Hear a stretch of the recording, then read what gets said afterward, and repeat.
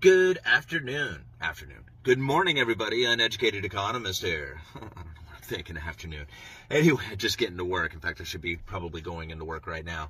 But just wanted to talk briefly about the yield curve inversion because we're starting to see it take place. Boy, I'm having trouble talking too. Where the shorter term interest rates on the U.S. Treasuries are paying a higher yield than the longer term. Not completely across the entire yield curve, but definitely right in the middle, we have a big inversion taking place. And this is something that we really have to pay attention to. A lot of people look at the 2-year, 10-year. That has not crossed over yet. It's getting close, but it hasn't quite gotten there.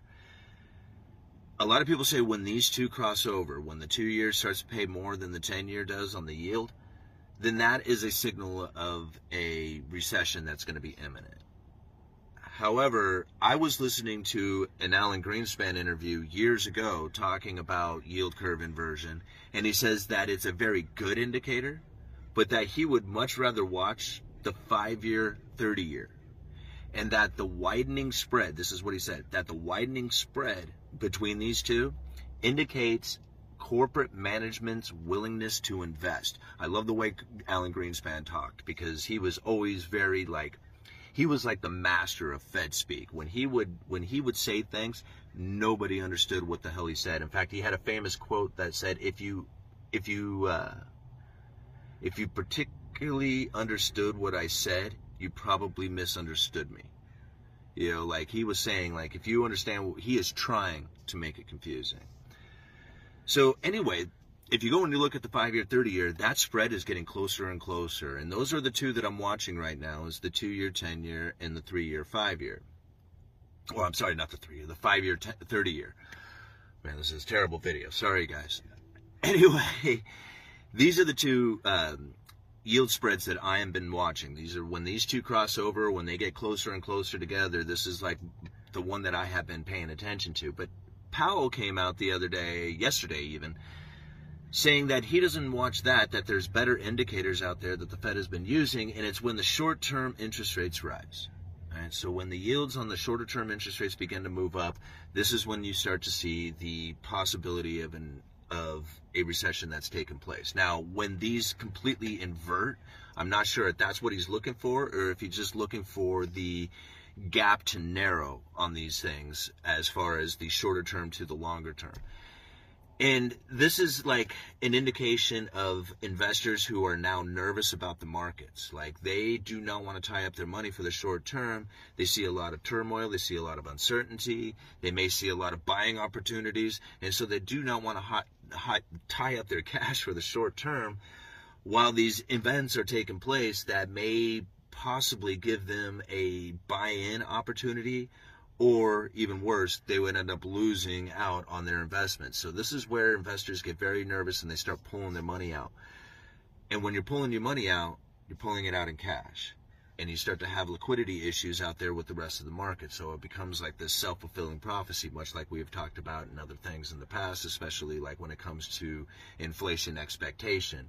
When you start expecting inflation, then you start behaving in a way that inflation actually produces itself, because you start spending more on the items, anticipating that they're going to be costing more, or you just simply won't be able to get them in the future. And so you'll just buy more than what you need or pay a higher price for them so that you can assure that you don't lose your purchasing power that you know is going to happen if you have that inflation expectation.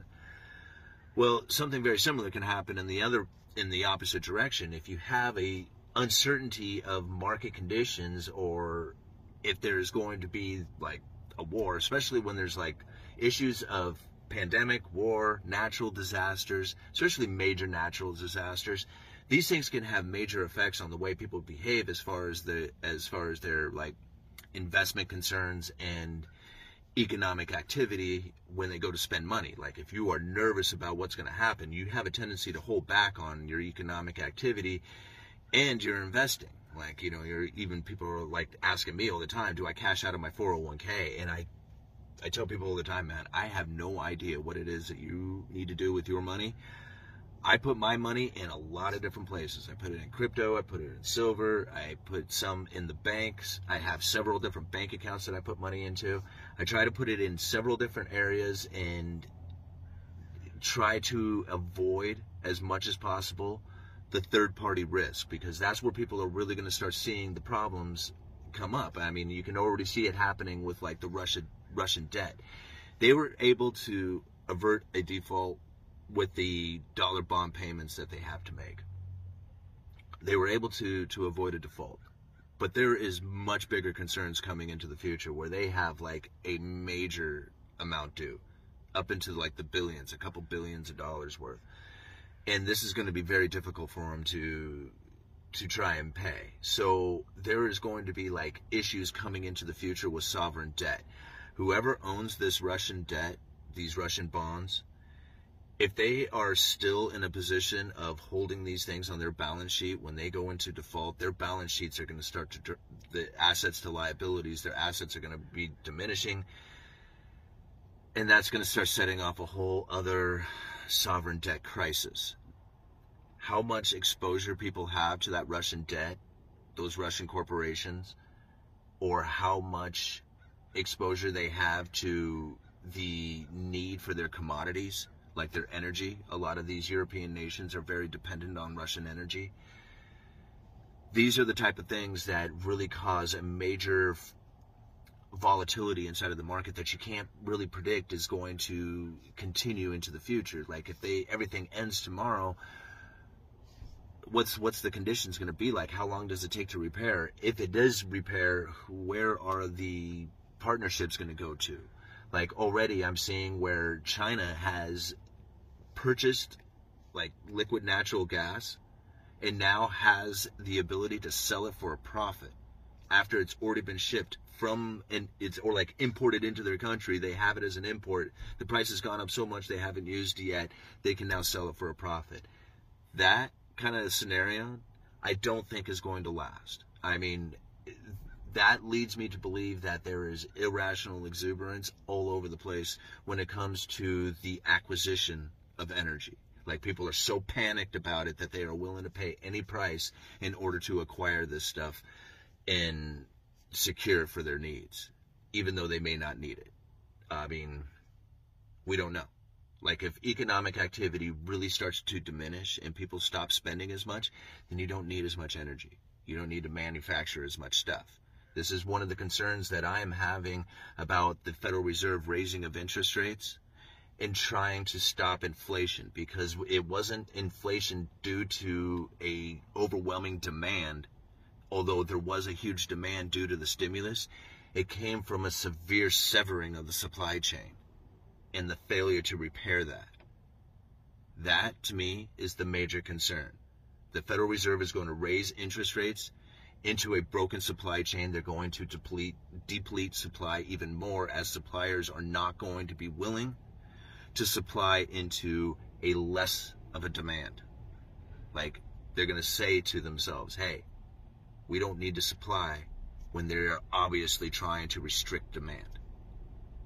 So yeah, there's going to be some major issues coming into the future. Watch the yield curve, right? If Powell says watch the short term, then that's what the Fed is going to use. I mean, it's not up to us to determine whether or not they are going to conduct their monetary policy in a particular way. It's up to us to predict what it is that they are going to do into the future so we can best position ourselves. That's the whole point of it. So if he says watch the short term, watch the short term. I'm watching the 2-year, 10-year, and I'm watching the 3-year, or I'm sorry, the 5-year, 30-year. All right, I kind of babbled there a little bit. I hope I didn't get too confusing. I don't know. I babble a lot in the morning. Uneducated economist, you guys let me know.